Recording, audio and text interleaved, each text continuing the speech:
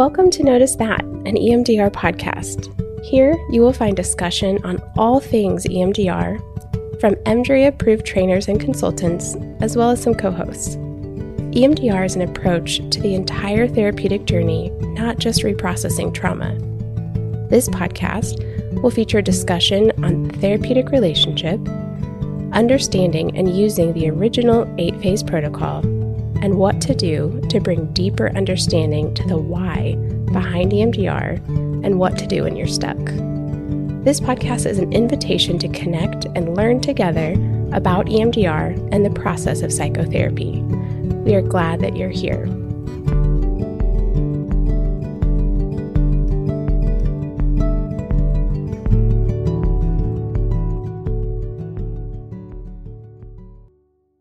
Welcome back to Notice That, an EMDR podcast.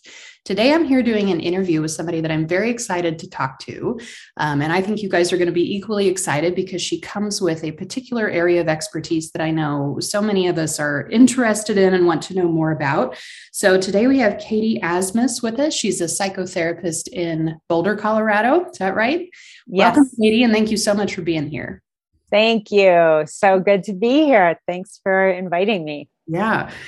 So Katie is a psychotherapist. Like I said, she's also a mentor and a ceremonialist, which is an excellent word. And I want you to talk more about that. Also a rites of passage guide and a trainer of other therapists. You guys offer a lot of trainings, and I definitely want you to talk about that later, so our listeners know where to find you and what kind of offerings you have. You specialize in somatic therapies, nature-based therapies, and utilize all of that within EMDR. And so I wanted you to come on today specifically to talk about the blend that you do and how all of this informs each other, regardless of which particular modality you're focused on at a given time. But then when you are working with individuals, how this blends and kind of is woven together, and how you see all of that working and why you think it's such a good fit. So it's a lot to cover in 45 minutes. Great. Do my best to not get like super excited and talk a whole lot. Our listeners are getting like, really excited and then, saying way too many words. So mostly, Katie, I want to just listen to you today. And I was curious if you could share with our listeners just about your journey as an individual and as a clinician of how you got to where you are today and where exactly are you today with all of this? Great. Such a big question, right? No. And I really heard your asking about the blend too of the somatic work and the EMDR work. And really my kind of master's level study started in 1997. I moved to Boulder, went to Naropa University, which is a small Buddhist university, and did my master's degree in somatic psychology with an emphasis in dance movement therapy. And a big part of the work that really unfolded during my time in graduate school was that I was studying Peter Levine's work, Somatic Experiencing, which was, he had just come out with Waking the Tiger, I believe his first book in 1997, right when I was in school, which was so impactful on me, his work and philosophy and really looking at the nervous system. And so I was studying all of that, and I was simultaneously working in the wilderness and started seeing people have trauma responses in, educational settings. And in that moment, decided that I just had this passion around really teaching people about trauma from a body-centered perspective, and had this feeling like everybody should know this. Everybody should understand really the wisdom of our body minds and how that wisdom is what originally really saves us in a time of crisis or, a traumatic experience. But it's also then what keeps us stuck in that place, and really knowing that if we understand the pathways and the wisdom, we can essentially tap into those and open them up and help people really move through the process that they didn't get to move through, in the original experience. Yes. And so that from the very beginning of my work has been kind of the essence of what I've seen, what I've kind of moved toward what I've taught people about. And then I think it was 2004, I did my first EMDR therapy training. And at that time, there was a level 2 or a level 1 and a level 2. Now that's combined into the full training. And at that time, it was newer. That was a while ago. And there wasn't as much research. So a little bit more controversial at that time. And I took the training and had an amazing experience and amazing somatic experience, emotional experience in the training, and started immediately doing it with my clients. And I felt like, the somatic piece, the somatic awareness really helped from the beginning for me support recognizing if people were in the present moment, if they're in their really window of tolerance, and helping them move through any places of stuckness when they were there, really using the body as a resource and a way to help them kind of keep moving through the process. And so ever since then, for me, it's been a big part of the work that I do, and soon became an assistant in a training and a consultant. And it was just something that felt so natural to me. And I was invited into that support. And the people that I worked with, the 2 trainers that I worked with very closely, were both graduates also of Naropa University and very strong somatic practitioners. And so both of their trainings were very based in, incorporating somatic awareness and somatic interventions as part of the EMDR process. So I would love for you to kind of talk a little bit about the way that you experience the basic protocol being very somatically oriented, because since then there was a significant shift that occurred where not all, but most people coming out of their EMDR initial training have a much more cognitive focus, where they are sort of taught to track the negative cognition and have what I think is an overly heavy focus on the cognitive pieces of it.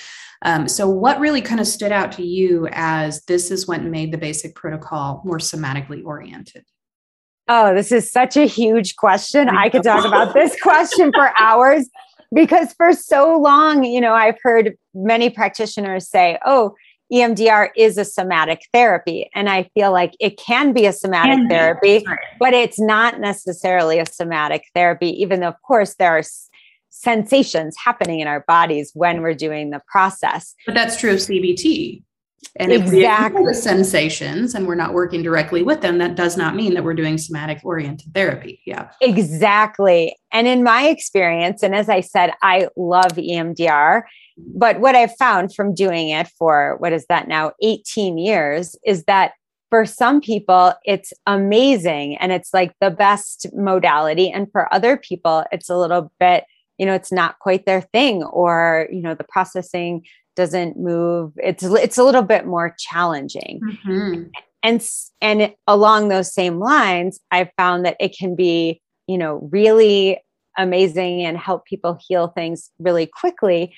And on another hand, for some people, it's overwhelming and really brings up the trauma too quickly. Yes. And so for me, I think since my training really is in somatic therapy, what that means to me is that everything I do, in no matter what other modalities or tools I'm using, I am looking through the lens of body-mind connection and nervous system regulation. And for me, that is my guide around how fast am I going to go? How slow am I going to go? When am I going to pause and resource? When am I going to bring in interweaves of different sorts? Right. And from a somatic therapy perspective, also and EMDR, really the idea is having one foot in the past and one foot in the present. So enough of us is in the present moment to create safety so that we can allow ourselves to feel and express and emote and move through somatically and emotionally the process and the fear that we didn't get to move through at the time of the traumatic incident or the stressful incident.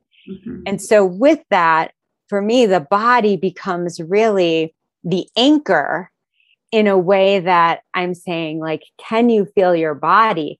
And not only can you feel your body, because when we can feel our body, that signifies we're here in the present moment, Mm-hmm. right? But can you tolerate the sensation? And from a somatic perspective, I always, what I say is that therapy is about helping people tolerate feeling, because essentially, if we can feel the sensations and our feelings, we feel them, we move through them. It's a wave. Then there's the exhale, the completion, we're back to regulation. There is no trauma, right? Trauma is essentially the activation of fight, flight, freeze, or any nuance of that moves through our body. And it's too scary to feel or move or express. So we tighten our muscles, hold our breath, and then that activation stays essentially stuck in the body, becomes habituated, and then becomes a baseline state. And then at that point, the body becomes the threat. Yes. And so we develop all these strategies of going away from the body, going away from feeling. And so as I'm integrating really the somatic work with EMDR or any work I do, I'm always assessing, can someone tolerate feeling? Mm-hmm. And so I'm always starting with assessing, can someone tolerate feeling good? Right? With resourcing. Yes. Because if they can't tolerate feeling good, and if they can't stay present for, a bit of time with a resource, I'm not going to take them into any negative experience or stress or reprocessing, because there's not going to be a more regulated place to come back to that feels safe. I love that way of understanding the resourcing phase, because most people don't conceptualize resourcing and preparation as our chance to get a window into their nervous system and how much they really are ready for. We see that as, okay, we'll tick these boxes of do calm, safe place, do container, and we're ready to go, as opposed to what can they tolerate feeling? How much can they tolerate? And if they can't, then what does it mean to back up even further and slowly titrate them into a place where they can actually tolerate some affect in their body? Yes. And starting with the positive is so much more gentle. Yes. And so much less traumatizing. But even then, we have a lot of people that cannot tolerate the positive affect. Exactly. And we talk a lot about neutrality resourcing. What do we do when they can't tolerate the good stuff? That's the point where I think people get tempted to say, well, EMDR just won't work for them. Right. We got to bail, right? Because the very first step of the basic protocol didn't work for them. And so we are out of options, basically. But this way of understanding resourcing says, no, we just got to go slower and have a kind of a -1 step rather than a +1 step. And that's the reason, what you're saying is, why do we need to do it that way? And what's all that valuable information that lies in that phase if we take our time with it and know what we're looking for? Yes. Oh my gosh. So I co-developed a whole continuing ed advanced course with, this was half the course with Barb Mayberger at the Mayberger Institute on working with complex PTSD and finding alternatives to safe place. And how do you do that or calm place when somebody, can't find that? Yeah. And and we always talked about that, right? This phase might be a year, might be a year to develop the capacity to stay present with a sensation and to start with a positive sensation, which is complex. And, the same part of the brain that registers pain registers pleasure. So as we grow tolerance for people to stay present with a pleasurable sensation, we are simultaneously allowing people to begin to connect in with, feeling and trusting their own bodies, trusting their capacity to feel a sensation, which is also simultaneously growing capacity to feel something that's more distressing. And so one of the fundamental principles in any kind of somatic work is the idea of interoception, right? Being able to be aware of what in the world is going on in here. And, we spend a lot of time in our trainings talking about that cycle of story and state, and how many problems come out of stories that we create in response to what we're feeling that are not actually rooted in a true awareness, but just are quick reactions to try to make the feeling go away. And so what you're talking about is the parts of our brains that can hold interoception and really go slow, that can grow, right? Yes. We've been avoiding interoceptive awareness our entire lives for very good reasons due to trauma. That is a very atrophied and underutilized part of us. And so this way of working with the positive begins to increase their interoceptive capacity so that they're not launching into story the minute they have a sensation and trying to bail out of the feeling, which when we get into, the reprocessing phases of EMDR, if they can't stay with the sensation without moving quickly into a story to just try to slap a Band-Aid on it, we see clients like pull themselves into cognition, and we're like, wait a second, that doesn't match, or that didn't help at all. That has to do with their lack of tolerance to feeling that sensation and going slow and letting the true story emerge. Yeah. Yes. Oh, and then from a contemplative psychotherapy perspective, this is where mindfulness comes in, right? Which is also that process you're describing is developing our witness capacity and our capacity to see, to name, to be with, versus to go into the habit of the management, essentially. Right. And easy labeling. Yeah.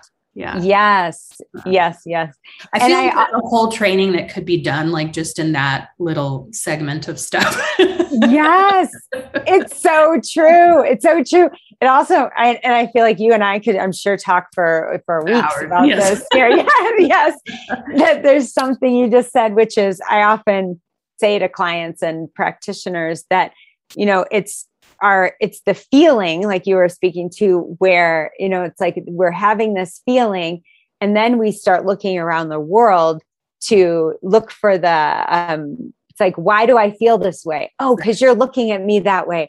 Oh, because this happened. Oh, and that if we try to manage out there, it's not going to actually make any change. I feel like we need a change. That's right. You're describing like society's struggle right now. Like, will everybody sit, looking out and just sit with sensation? Like, can we sit with our own fear and honor what is there? Because, oh my gosh, there's so much there for very good reasons. And collectively, our interoceptive tolerance is just struggling for obvious reasons. And I feel like so much of the reason why mindfulness is expanding really quickly and people feel such a draw to it is because intuitively we can feel like we don't know how to do that. We have no kind of rootedness in early life in our culture of how to sit still with sensation without moving into society story, right? Or culture story too quickly. Yes. And I mean, we're probably a similar age here. And I feel like over the last couple decades, with the, explosion of technology the immediate, quick fix at any moment, our brains and our nervous systems have become wired in a particular way where it's like if our computer click takes more than 1.5 seconds, we start, getting anxious or something.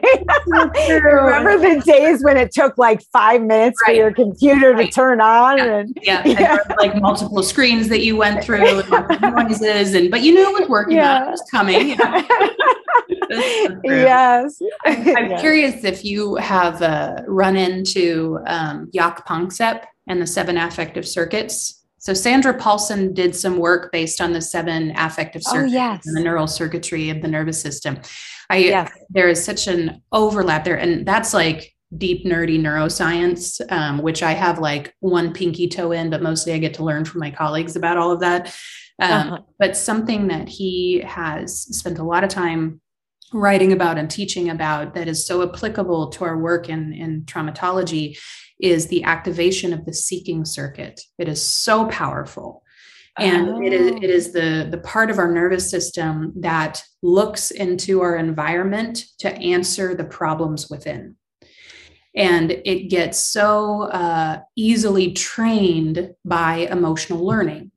And the underpinnings of memory reconsolidation is emotional learning. And that's always what we're working with in EMDR. And I wish that as therapists, we had more awareness of how powerful that seeking circuit is, because we see it in our clients all the time. And it's like when I do this work with clients and we're working somatically with it, the number one metaphor that they end up using is it feels like a black hole that never quits consuming. And I talk about a metaphor for, current struggles collectively is just that constant need to feel. Yes. A neurobiological reason, but the healing of that has to happen somatically. It is a way of working with that craving and understanding what that craving really is. But as long as we're looking out and not in, there will never be enough. The craving just continues. Yeah. Wow. Oh my goodness. That's so powerful. I haven't heard it in that terminology, but I feel it in me as you describe it. Go find his stuff. It's beautiful. It's so cool. Yeah. Great. And I just, my brain goes to attachment theory too, and the connection with that. That's what it's for. Yes. We need to be able to seek into our environment, to make noise, to get our needs met, to move towards when we're, infants. And that's exactly what it was supposed to be.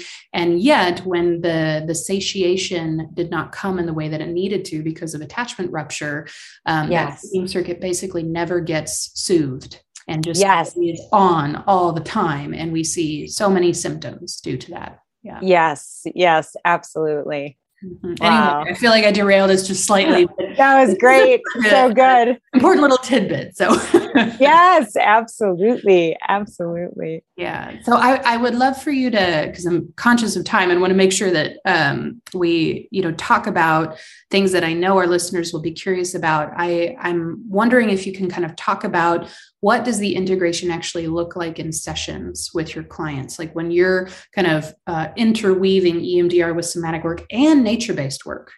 All of that is like weaving together, because that's just pure magic. Yes. What does that look like in your practice? Oh my gosh. Well, the piece about somatic and EMDR is so big that it's like, I don't even know what it would mean not to weave the two together. But like I said before, I think part of that is really always looking through those eyes of what's happening in the body, using that as part of my assessment, looking at how present is the client in this moment, are they here and now? Are they regulated? What's happening with their nervous system, which is influencing every decision that I make, essentially.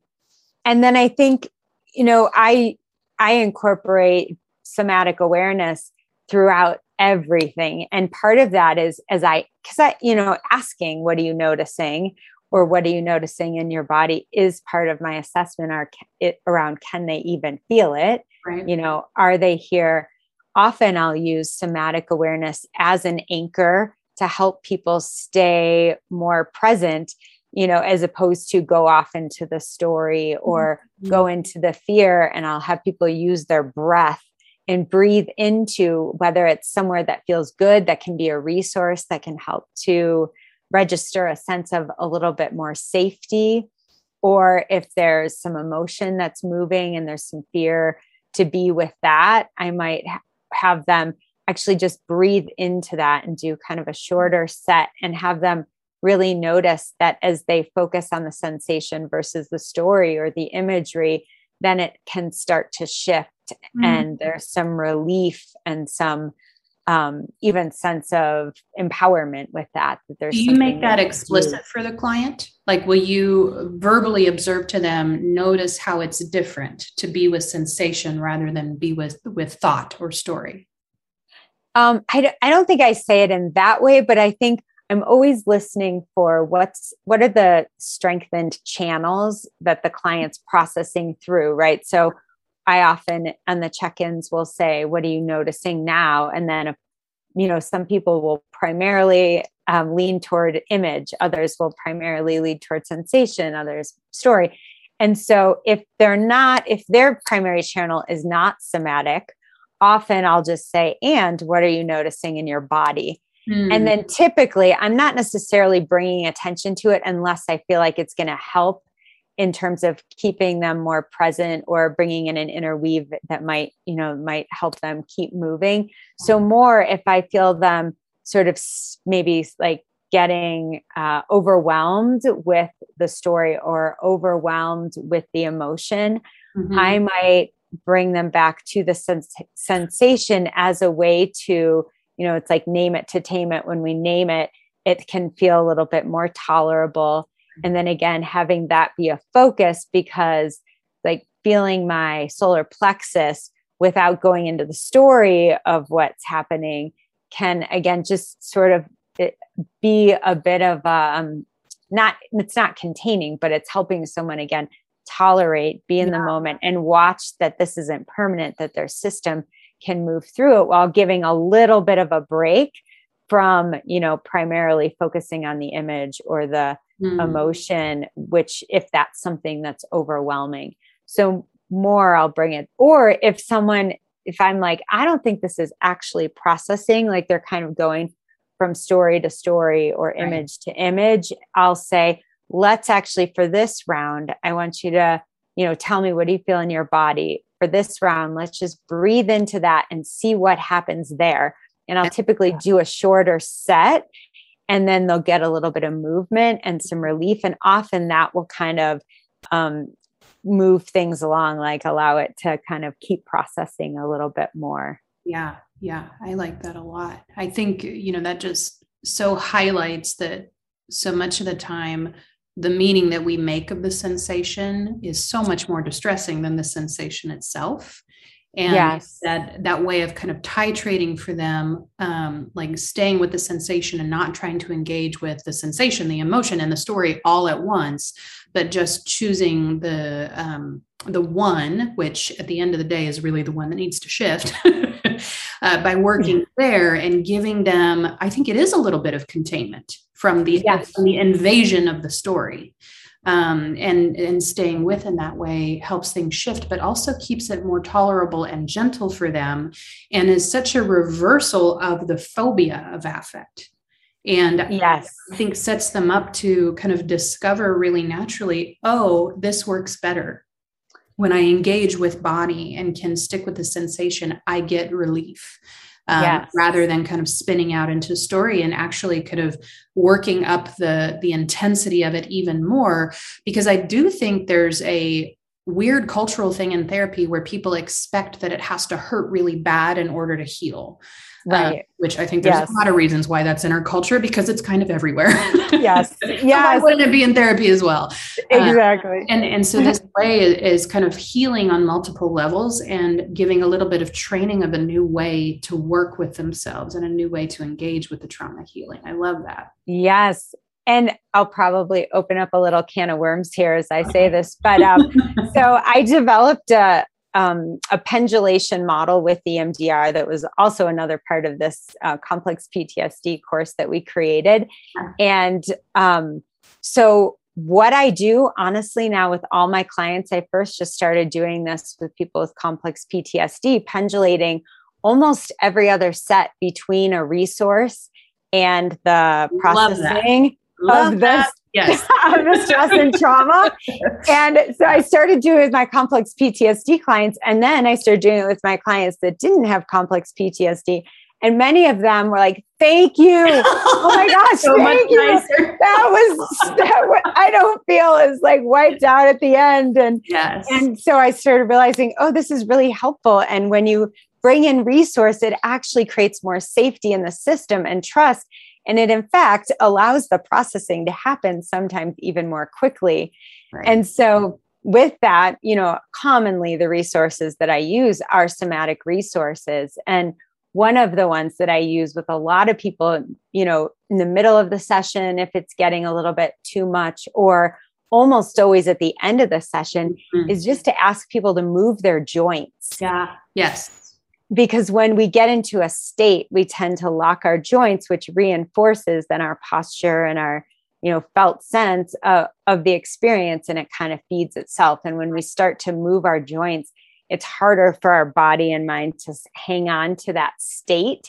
And so it's a really good way just to like take a break and sort of, move a little bit in a way that's also can be tiny. So it's not, you don't have to do anything really big, but even, sitting, or at the end of the session, I might have people stand up and do that. So that's just a particular way too, that I often am weaving somatic work in. I think one of the questions that I get a lot is, how in the world do you do extended sessions, and how can your clients tolerate that? And I feel like I haven't had that language, but if you don't mind, I will start using that, because that's exactly what we end up doing. Yes. Like the last retreat I did, it was a 3-day retreat, and we were doing, multiple hours of EMDR a day. But this particular person is a yoga practitioner. So we did our EMDR work on yoga mats on the floor, and she did poses as she wanted to while we were doing EMDR. And awesome. it moved things in such an extraordinary way. And the amount of natural containment that occurred, her body was just resourcing her perpetually. And it was so gentle. It was profoundly gentle. Oh, I love that. I love that. That makes it was super fun. It was so fun. We had she had music going in the background, and she was like, and it would make me feel really good if you like move sometimes too. I don't want you to feel stuck either. I'm like, this is great.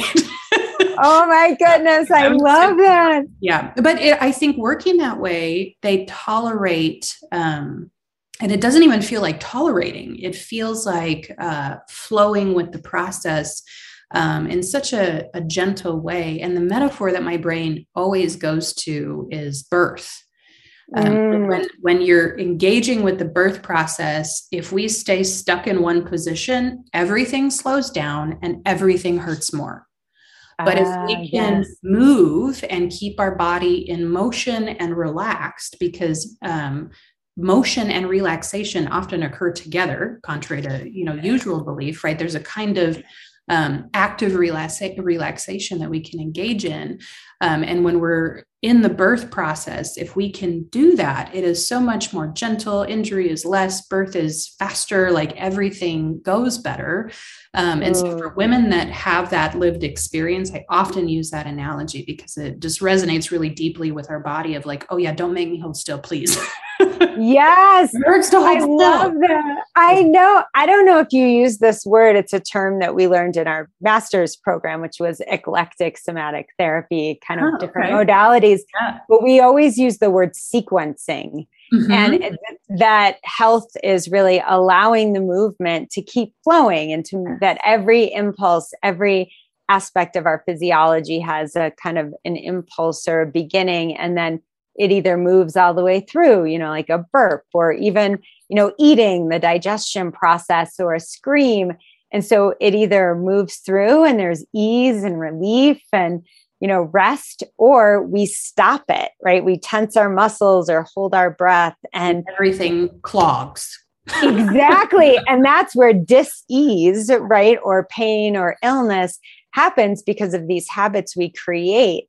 And one of the things I love about Peter Levine's work is he was originally studying animals in the wild and sort of animal behavior and animal, stress.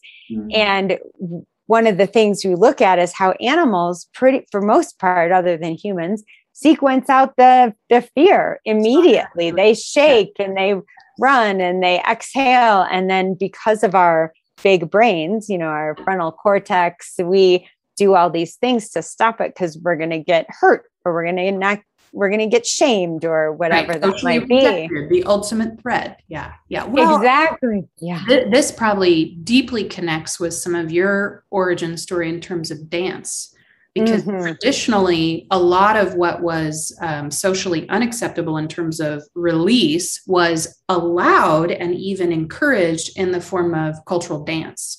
We would have times where we would come together, and it was the sanctioned time where we work out our stuff. Yeah. movement. And, rage was allowed, right? The embodiment of rage, the embodiment of sensuality, the embodiment of all these things was allowed to move in a public way, in a socially sanctioned way. And we don't dance like not even a little bit.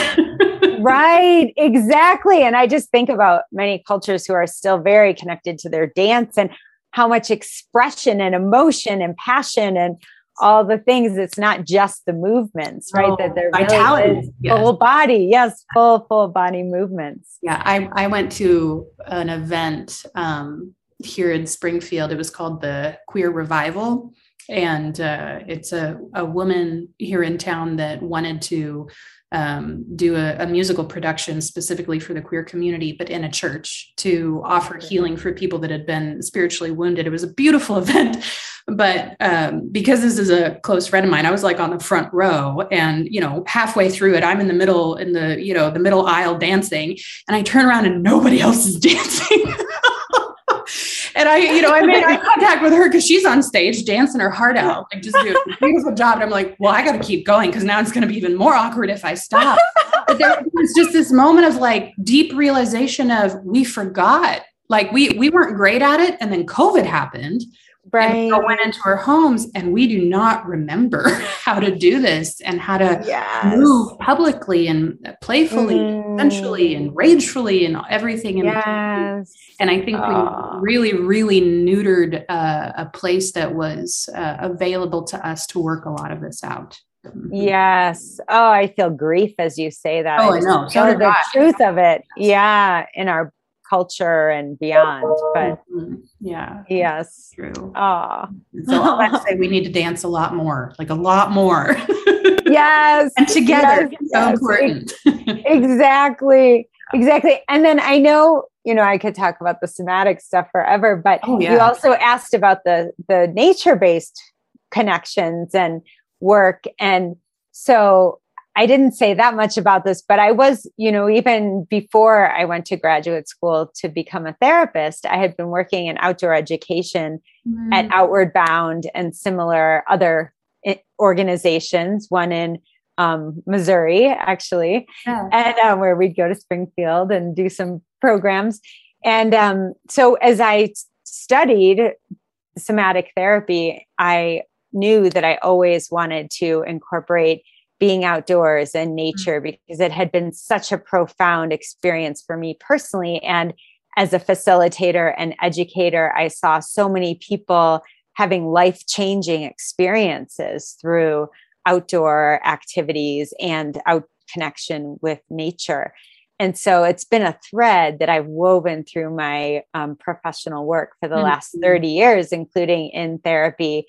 And so in a lot of ways, but in terms of EMDR, I think one way that arises immediately with that question is, what percentage of your clients' calm place is nature? Exactly. Right. So all of them. Majority, right. The majority of people for sure choose somewhere in nature. So first of all, I think imagery is something that we can bring in no matter where we are, what we have access to, and is such a healing, can really be a healing resource for people.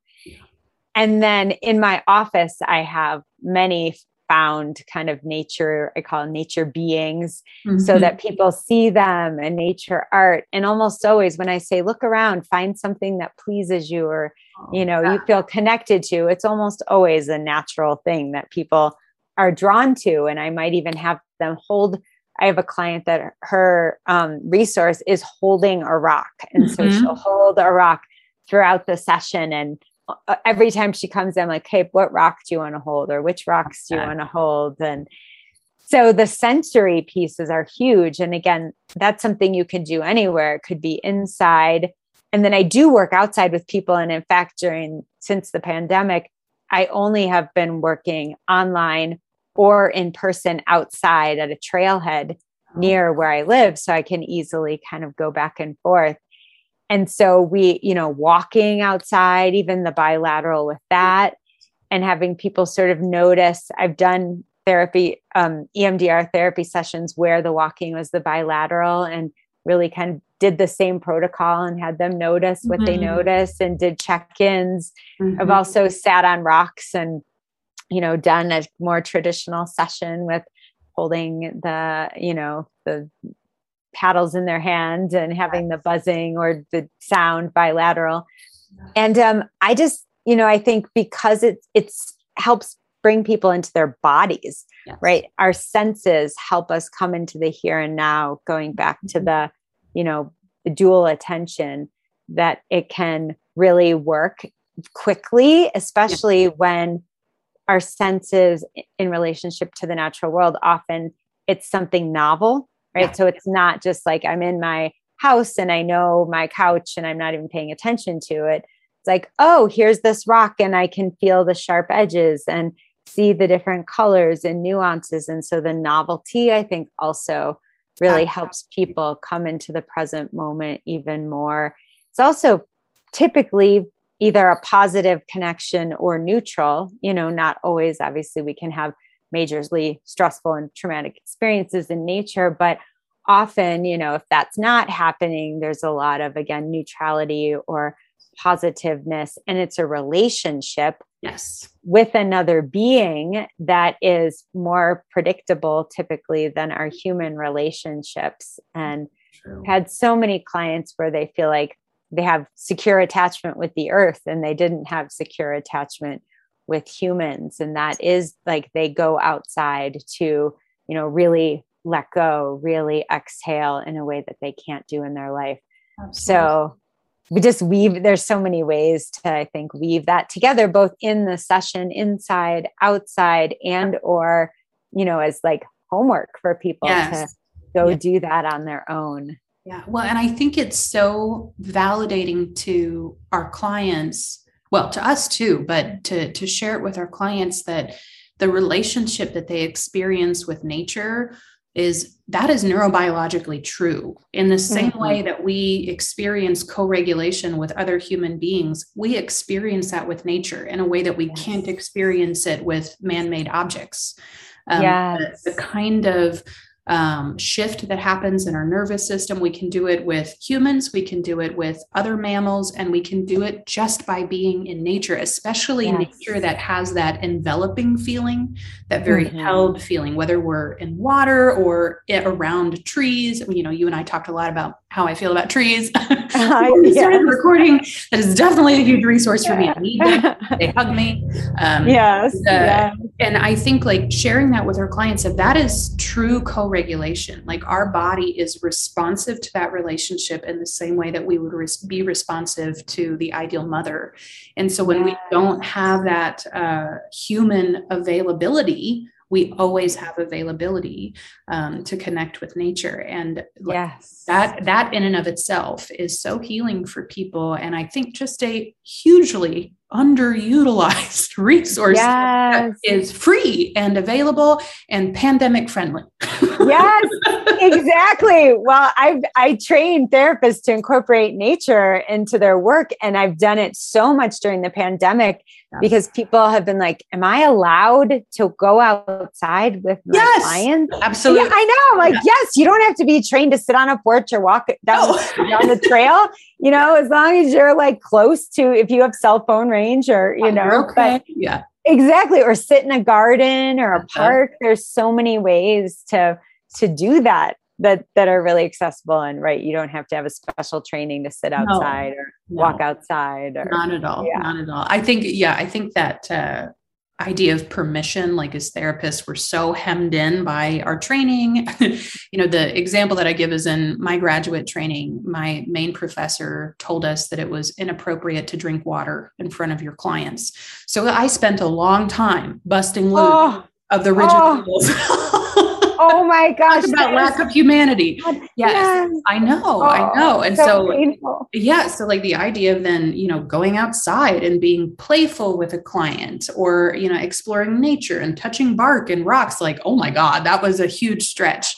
And amazingly, it was actually clients that taught me that it was okay. They were asking for it, right? They yes. wanted to move. It felt so natural to them. And, I mean, I justified it by saying, well, I'm client-centered, so I'm going to do what they want to do.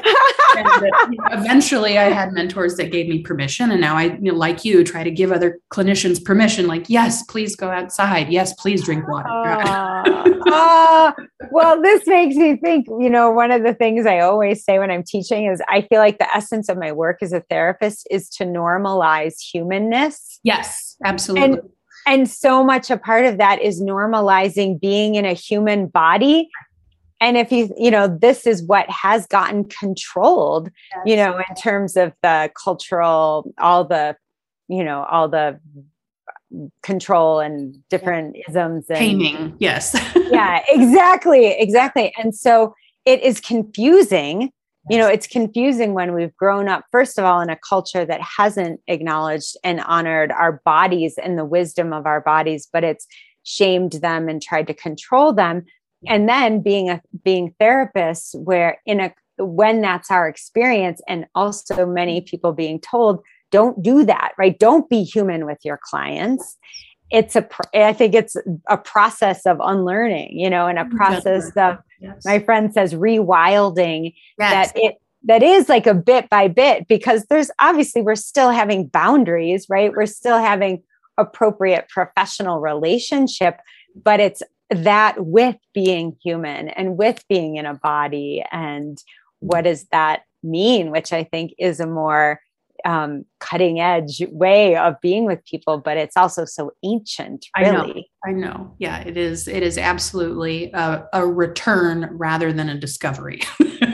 Yes. We are remembering the way that we naturally are wired to heal. And I'm glad that we are. And one of the silver linings of the pandemic, I do think, is that it has reminded us that nature is available to us and something that heals us and holds us. And we all need to remember it for a million different reasons more than ever. Anyway, I feel like you and I could probably talk about that for a very long time as well. And I'm conscious of time. So I want to make sure that in the last couple of minutes, you have a chance to share with listeners, where can they find you and your work? What trainings, what books do you recommend to somebody that really wants to kind of move into a more somatic way of conceptualizing and practicing? Oh, great. So my business is Somatic Wilderness Therapy Institute, and the website's wilderness-therapy-institute.com. And we have a wide variety of trainings. I do a 9-month somatic trauma training, which is now online. So people can attend from anywhere, which went online during the pandemic. And I have been blown away by the capacity to do somatic work online and learn somatic work online. And it's highly experiential. So that's really my baby that I've been doing for, it was my thesis work that evolved over time. And so I've been training people for 22 years now in this. Amazing. Yeah. And then I have a wide variety of nature-based courses for therapists online, an 8-week course. And then I have this year 4 in-person 5-day courses that are all outside on the land, mostly in Colorado. I have one in Texas I'm going to be doing. Very cool. And and then a ceremony and rites of passage training. Which I'm doing. I'm so excited. Yes, I know. I'm so excited that you're doing it as well. And there's a lot of therapists in there. It's not only therapists, it's for therapists and healers, but it's really looking at how do we really bring in honoring and the sacred and marking our big transitions in that way into the therapeutic process. So that's kind of an overview of trainings that I do. Yeah. Okay. So maybe in several months, after I'm partway through the training, we'll do another interview, because I want to talk to you specifically about ceremony and what it means to be a ceremonialist and all of that. So I would love that. We can do that together. Mm-hmm. Okay. Oh, that sounds great. And then you'll have lots to also, I'm sure you already do, but we'll have great conversation about what we're dialoguing about. Yes, exactly. All right. Well, thank you so much for being with us, Katie. This has been fantastic, as I know it would be. And thank you. Having you back again. So feel free to connect with Katie on her website. She's got so much there that you guys can look at and learn from. And we highly recommend everything that she does. So thanks so much. And we'll talk to you guys later. We hope that you have enjoyed this podcast episode and that it will help you help your clients in the process of EMDR therapy. If you are curious to learn more about something that you've heard today, check out our website at www.beyondhealingcenter.com and go to the Trainings tab for more information on our upcoming EMDR and case conceptualization trainings. You can also contact us by emailing trainings@beyondhealingcenter.com. If you want to stay connected, please subscribe to this podcast for more episodes, leave us a review, and follow us on social media by searching Notice That Podcast.